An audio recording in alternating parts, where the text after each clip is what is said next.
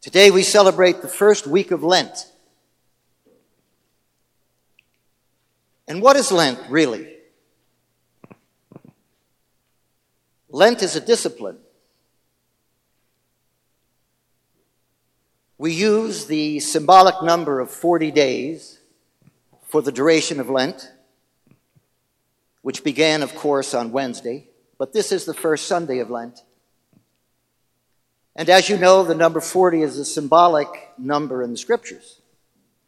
In fact, we heard in the first reading about the story of Noah, and we know that the rains came for 40 days and 40 nights. And there are numerous other instances in the Scriptures where that number appears. And of course, the number is symbolic of a long period, a significant period. I'm sure most of you know this already. Why does the church celebrate and impose Lent as a tradition? Well, Lent, as I said, is a discipline. During the season of Lent, we are to reflect upon our lives, reflect upon how we're doing. We are to reflect on how we measure up to the life of Jesus. Now, all during the church year, we hear the gospel proclaimed, and there are various instances and aspects and themes that Jesus imparts to us, and hopefully over a period of time we start to appropriate the behavior of Jesus. But actually, that's not a very disciplined procedure, and we need discipline. And so we take one portion of the year and we specifically use that as our measure. Now, the gospel we had today is the very beginning of the Gospel of Mark. And it's very significant that it's used today, the beginning of Lent.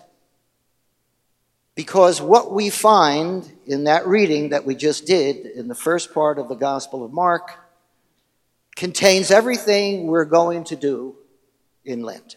Everything. And in a summary sort of way, it contains all of the things that Jesus was to do in his public ministry. You know, each of the Gospels has a certain flavor, a certain theme.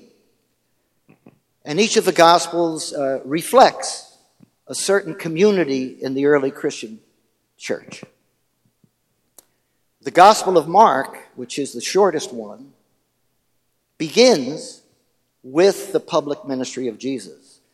There is nothing about the early life of Jesus. There's nothing about the birth of Jesus. There's nothing about his early life and his visits to the temple and etc. and so forth. All of that is left out. We get right down to the meat of the matter. It's also the shortest gospel. It ends, of course, with the resurrection of Jesus. So it is a fitting gospel to use on this first Sunday. So what are the themes that we find here? There are 4 themes. And in this reading, those 4 elements are performed by Jesus. First, he is baptized. Now, Jesus submits to the baptism of John. It was a lesson for everyone that what he was doing, we should be doing all the time. And that is renew ourselves, reform ourselves, put away the bad habits, the neglect of things we should be doing, and begin to build ourselves up again. So that is the first, repentance, renewal. Following that, he went off into the wilderness. Why did he go there? In order to contemplate, to pray, spend quiet time, reflect on what he was going to be doing, I suppose, in the public ministry to follow. So there's a period of contemplation and reflection. Following that, he faces temptation. He's put to the test. And by the way, this is the core of the meaning of Mark's gospel. We are all put to the test daily. And I'm not talking about some supernatural test. I'm talking about the test of living. Life is never without challenge, ever. That's the nature of our life. And so Mark is relating to all of us who face threats, uncertainty, challenges, suffering, whatever. And he's giving us a path in the life of Jesus to follow in order to deal with these challenges. Now, there's great wisdom, in the scriptures. For example, that one verse in Psalm 23, the Lord is my shepherd. Even though I walk through the dark valley and the shadow of death, I do not fear, for you are at my side with your rod and your staff to give me courage. You see, and that is the journey that we are trying to take in Jesus Christ. We walk with Jesus. We invite him to walk with us. And no matter what we face, no matter what hells we have to endure, you see, he is there. Because he did it all. He experienced the full human life. Jesus knows, for example, the disappointment that many of us have from time to time. In Mark's gospel, there are instances where he's teaching and he's imparting things to the disciples and they don't get it. And he says, I don't think they get it. And he's disappointed. Why don't you get it? Can't you understand what I'm telling you? There are other situations where he's rejected completely. There are other situations where he was suffering, of course. We know the suffering and passion of Jesus. We know before he died that in his prayer in the garden, he was reluctant to face what lay before him. He realized what was going on. And like all of us, when we have to face a tremendous challenge, he would rather not do it. But in his example, he went forward. Not my will, but yours be done. And that's our prayer. Not my will, Lord, but yours. In those times when we are completely clueless about what to do, we have to submit to his leadership. Allow him to take over us. Now, the fourth theme of Lent is action. Jesus went out and started his public ministry. He did something. You see, he not only reflected and repented, he not only had contemplation, he not only was going to face many adversities and was tempted, and the first time he was, of course, in the wilderness, he succeeded, thank God. And then he had to go out and do something. And we have the whole public ministry of Jesus. Now, it's very interesting, I think, that Lent has to lead to some kind of action. In other words, we have prayers and we have rituals that we all go through in the course of Lent, and they have to do with repentance, they have to do with prayer and contemplation, they have to do with dealing with the temptations of our life and overcoming them. But in the end, we have to go out and do something. Faith has to have action. Faith without action is nothing. You know, there's a whole series of arguments that St. Paul in his letters takes on this subject. What is more important, faith or good works? And it goes back and forth, and in the end he's saying it's like two sides of a coin. You need them both. Faith and good works are hand in hand always. Neither is superior. And we have to do both. So we have to think about what can we do in Lent? What is the outcome? Now, of course, we all have individual things, right? In our personal lives, our families, and so on, our places of work. We have things that we want to measure and review and reflect upon and renew. But in a wider sense, our place in humanity, in our community, in our church, in the public sphere. Now, this Lent, we do have a calling. We do have an action that I hope, not only this church, I know you would anyway, but the other churches, the other communities, the other associations around our country, we have a challenge and we have a vocation. And that is to make sure that before Easter comes, something is accomplished in our Congress about the killing of our youth and anybody else. This is a pathetic situation. Really, in fact, it borders on the absurd. And frankly, it's only one of the many absurdities we're being subjected to in recent history. And when life becomes absurd, we are in deep, deep trouble. Because at that point, a lot of water is under the bridge and things are happening, things that shouldn't happen. And it's hard to stop a tide. It's hard to stop a wave that's coming at you. And that wave has been building. I think the other day, I may be wrong, but I'm almost sure I heard this, that in the House of Representatives, a motion was made, and I believe a law was voted upon and passed to dismember the Americans for Disabilities Act. Now, it's not going to go anywhere because the Senate would never pass this, obviously. But the fact that we even considered it, why are we considering gutting the Americans for Disability Act?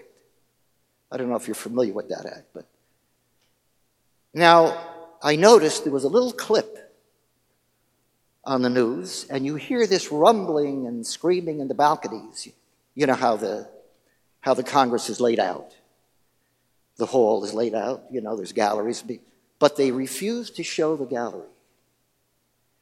All you hear is all this noise, this ruckus, and everybody is looking around, and you're saying, what are they looking at?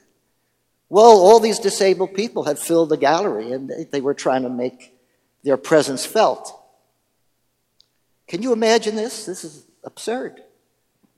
It isn't even just bad. It's science fiction. That's just one item. And now the governor of Florida and one of the senators of Florida, when they were immediately asked, well, in other words, what should we do? What are we going to do? And he said, well, it's really not time yet. We have to grieve in all this. We've been grieving for, God knows, decades with murderers. Guns all over the place. I'm not against guns. I'm against the fact that we didn't even renew the assault weapon law, which our own senator 20 or 30 years ago had proposed, and it went on for 10 years, and then, of course, it expired, and nobody wanted to renew it. I mean, that's the least we can do, the least. We don't even do the least. When things like this happen, we're in deep, deep trouble. We have to rise up. This is just common sense. It has nothing to do with your political background, nothing to do with, the way you think. It has to do with following the dictates of a human conscience. So that, I propose, should be our work. Now, I don't know. There are many things we can do, as you know as well as I do. There's numerous ways in which to support this kind of action, but it must be done. This is the moment to strike. I don't know if you were able to see the comments of the young people who survived in that high school. They were interviewing them, and boy, that went viral all over the internet. Admirable. And, so cogent, so intelligent. We have to go way down there to hear rationality. And that's pathetic. We hear nothing from the leadership, nothing. Now, the other night, and I mentioned this earlier at the 8 o'clock, I was really impressed with our kids from Tam High. The other night, they had this spontaneous rally. It was the only one, actually, from a high school all throughout the Bay Area and was widely reported. And when I saw it on the TV, I would say, oh, good for Tam High. So maybe the youth have to rise up, finally, themselves. Because we're always looking to others, to do it, the leadership and so on. But maybe they have to do this. And so that is our work. One of our parishioners, one of our families, they have a young daughter who's in 8th grade. They lived in Newtown, Connecticut, for a number of years. There was a job opportunity that enabled them to actually leave there and to come here, and they live here. The father related to me in an email that if he had stayed there, and they loved the place, by the way, they were happy to be there. They had no plans of leaving, but of course, business and other things always dictate you have to go where you get the money. But it's interesting, he said, if we were still there, his daughter would have been in that massacre. She was of that age at that time. So it hits home. It hits home everywhere. I mean, here we are in California, Marin County, and we have someone who would have been a casualty back in Connecticut those years back when we had the Newtown massacre. So I just ask you, whatever you can do, whatever you can support, first and foremost, by the way, the Lenten practices, whatever you can do there, first and foremost, to reflect on your life. Look to Jesus as a model for the way you should live your life. And call upon his strength to help you in all your endeavors. But then I ask you to try in whatever way you can to support this effort. Let me close by saying this. I don't remember the year. It was in the early 1990s, I think. In Iceland, I know this is a strange association, but in Iceland, the government had really not performed very well, and people were very unhappy, and particularly because women, apparently, in Iceland at the time, had very little power at all. They were sort of in the lower echelon of society. They didn't really have any authority. And of course, as the government began to be challenged, they rose up. Some of you, I'm sure, know about this. They went on strike. All the women in Iceland went on strike. Now, Iceland is a small place, so it's not like the United States. But they rose up. They had a national strike. They refused to go to work, do anything. Even cook for their husband, whatever the case may be in that tradition. And they brought the government down. It's very famous. You can look this up. You can go on Wikipedia and you can see the end of the government in Iceland in the 1990s. The whole government came down. And actually, in the next election, a woman was elected. Now, I just bring this out. When people mobilize together for the proper reason, not just saying a good cause, but for justice and the rights of humanity, things will happen. And so I just urge you to do whatever you can to encourage this kind of thing so that before Easter time, something gets done once and for all. God bless you.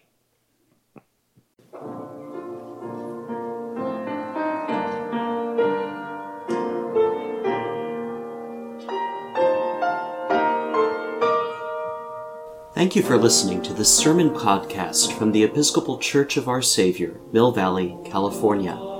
We are a growing community welcoming those seeking to deepen their relationship with God and to journey in faith with God's people through the breaking of bread and in service to others in Christ's name. You may reach us by phone at 415-388-1907. Search for us online or visit our website at oursaviormillvalley.org. We wish you God's peace. We hope to greet you in person very soon.